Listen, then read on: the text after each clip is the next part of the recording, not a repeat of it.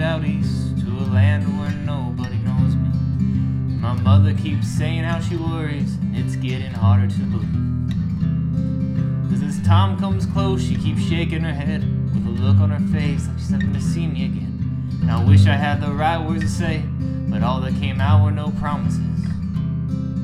So I dug a shallow grave before leaving home, burying pieces of myself that made me feel whole. I'm just looking for a reason to return to that city I swore that I'd never go.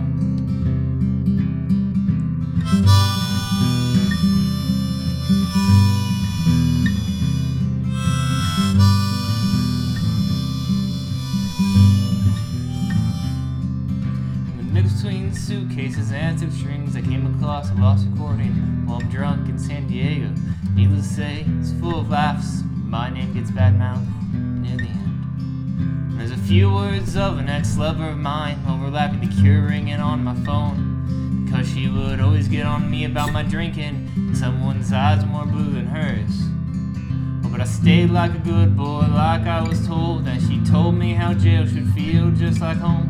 I shouldn't listen to the freedom of the wind, 'cause where would you go if you left me? She said, where would you go if you left me?